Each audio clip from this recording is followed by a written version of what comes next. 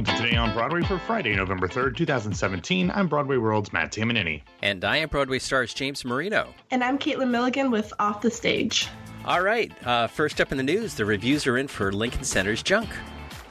Yeah, last night at the Vivian Beaumont Theater, Ayad Akhtar's new play Junk opened, directed by Doug Hughes. The show, which is scheduled to run through January 7th to make way for My Fair Lady, is set in 1984 and centers on the cult of personality that is the world of finance back at the time. Think greed is good and all of that stuff from back then.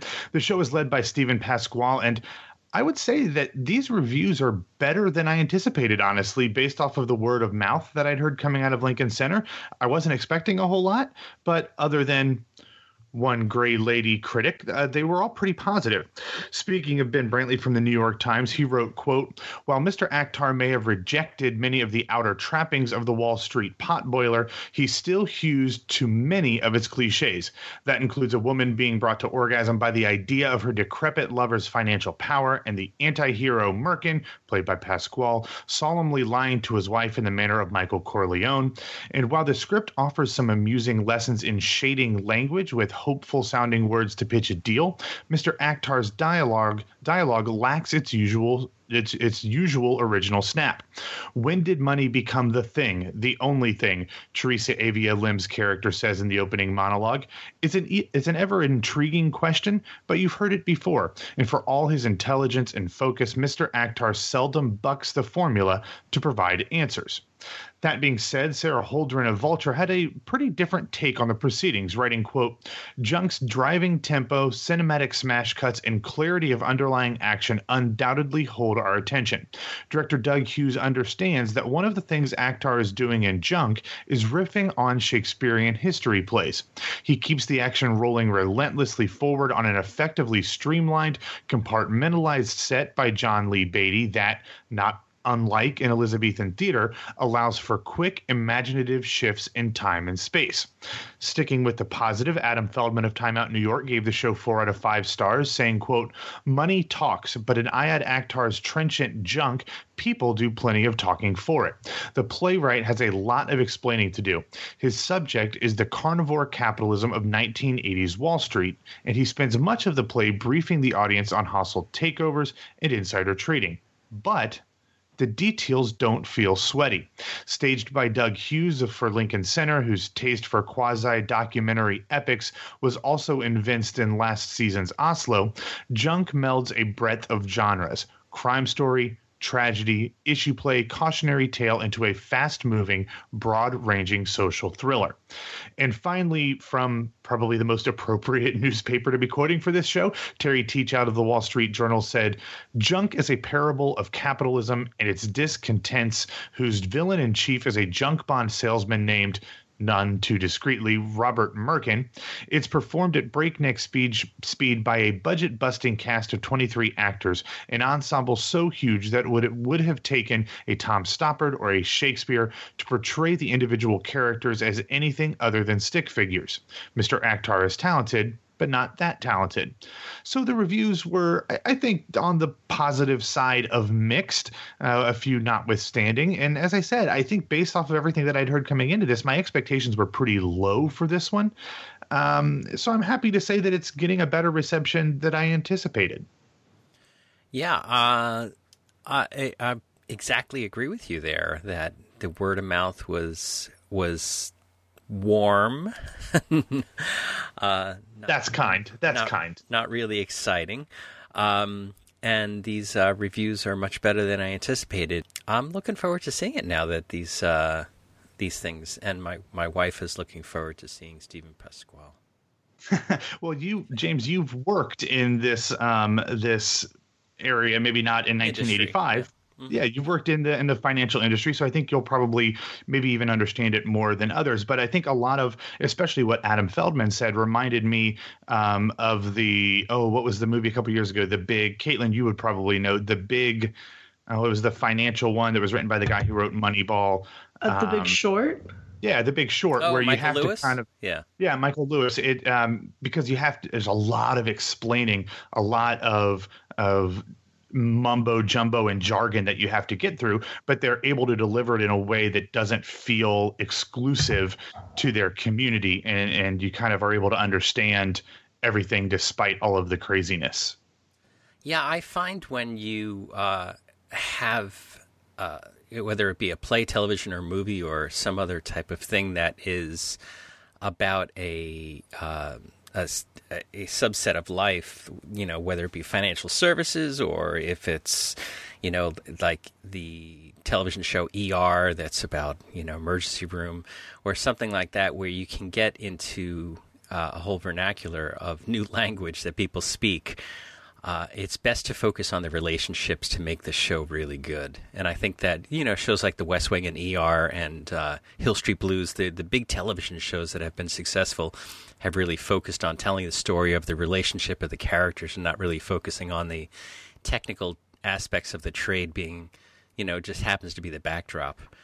Yeah, so, there's a lot of hand waving in those things. It's like, look over there, there's something else going on, so we don't actually have to get into the nitty gritty details.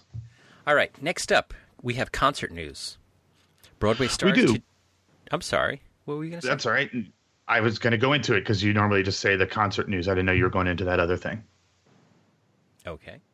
So next up in the news, we have some concert news. Yesterday, the New York Philharmonic announced a handful of holiday concerts, including a New Year's Eve Bernstein on Broadway event.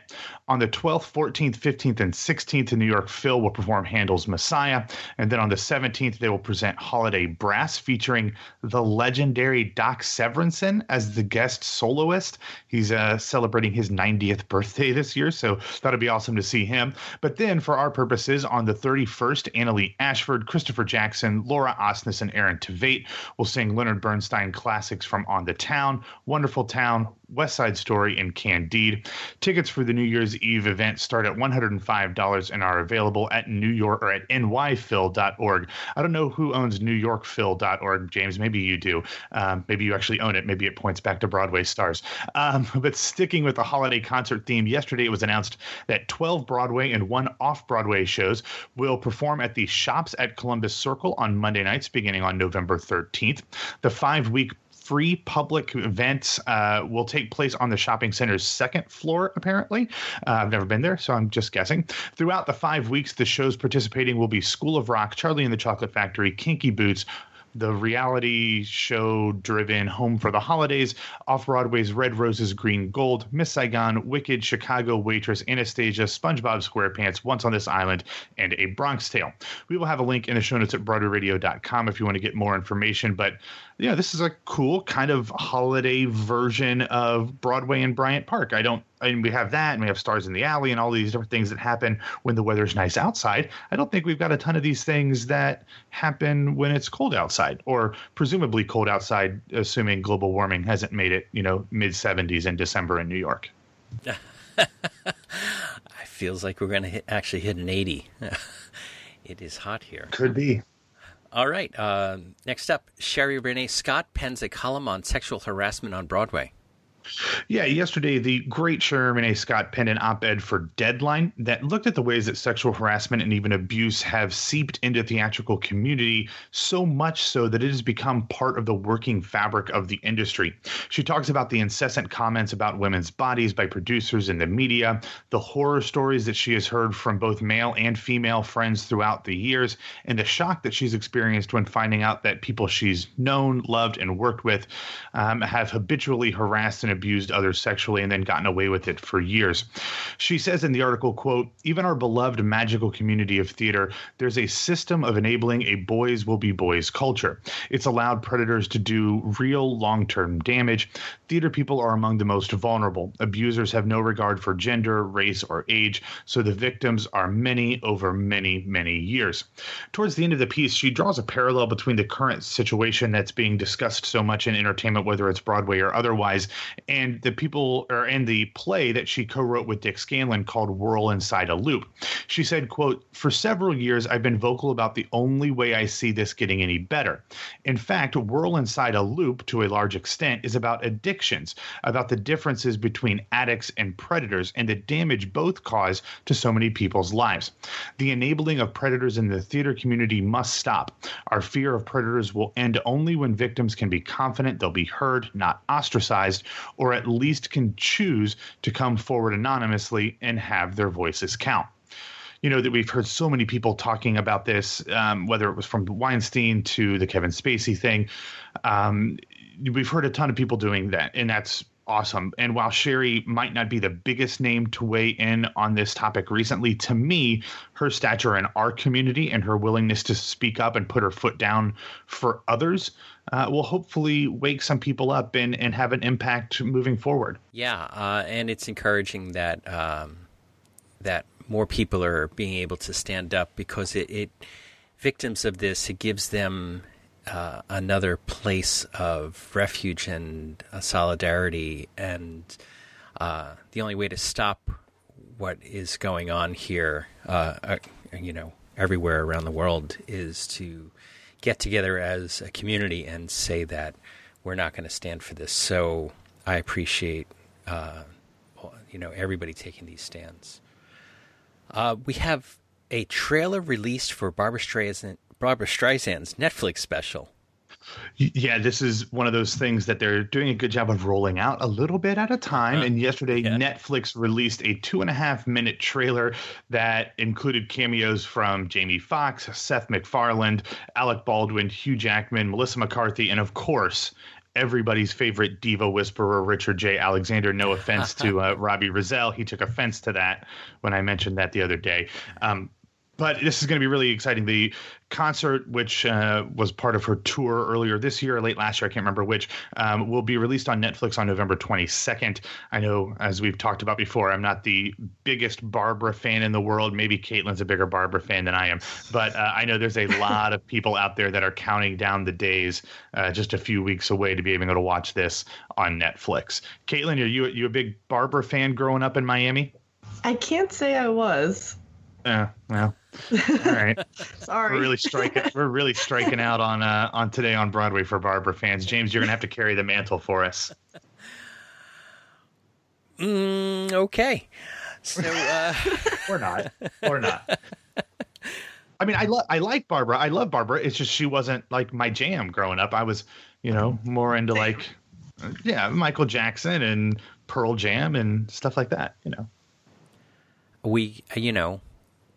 We can all appreciate the enormous talent of Barbra Streisand without having to say that we can recite all of her albums and shows and things like that. Jingle bell, jingle all the way over. Sorry, I was busting into the Jingle Bells. That's the iconic Babs song to me. All right, Caitlin, so you're here live. Tell us what's happening off stage over the next week. I will. Hi. Happy Friday. I'm back with this week's edition of Off the Stage. And this Friday and Saturday, Linda Eder will be performing at 54 Below at 7 p.m. on both nights. After her previous sold-out runs, she's back at 54 Below for 2 performances only. Her first show's there since June. And then on Sunday, November 5th, is Puerto Rico benefit concert at Triad on Manhattan's Upper West Side. It's hosted by comedian Julian Jones, and the concert features Carrie St. Louis, Julian de Guzman, Sarah Beth Pfeiffer, and more, and they're joining forces to raise funds for those affected by Hurricane Maria in Puerto Rico. The concert will donate 100% of the proceeds to keep restoring our island and to UNICEF. Also on Sunday, at Broadway Girl NYC, also known as Laura Haywood, returns to 54 Below for the 25th anniversary of her first visit to Broadway. She will perform songs that have changed her life over the last 2.5 decades and share stories. She has special guests like Vicki M. James and Katherine Gallagher. The 10:30 p.m. show will definitely not be one to miss. At 54 Below on Monday, November 6th, is Women Rock the Vote, celebrating 100 years of women voting in New York. With Broadway stars like Laura Benanti, Leslie Margarita, and more, The show will feature performances that honor and empower women through story and song. Part of the proceeds for the 10:30 p.m. show will go to Racket. On Tuesday, November 7th, performers such as Charles Bush and Melissa Errico will honor 9-time Grammy winner Joni Mitchell by performing songs from her catalog to raise money for HAL, Emergency Help Project, HELP, also known as, administered by the Actors Fund. HELP provides emergency financial assistance and social service support to artists who have participated in the annual HOWL Festival or have made their careers in New York City's East Village and Lower East Side art communities. Tickets for the show, which is produced by Tweed Theater Works, are $20, and the concert will take place at the Cutting Room in downtown Manhattan. On Wednesday, November 8th, Lion King star Alton Fitzgerald White will be at Barnes & Noble on 86 and Lexington at 7 p.m. to celebrate the release of his new book, My Pride, Broadway's record-breaking Lion King, Mastering the Life's Daily Performance. My Pride draws on White's own life and career and the rich lore of the Lion King. White, Broadway's longest-running king,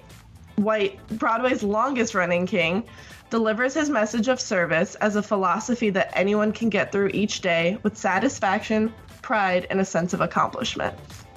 That's all for this week's edition of Off the Stage. Check back next Friday as I discuss all of the exciting events happening off of the Broadway stage. All right. Why don't you get us out of here, Caitlin? Sure.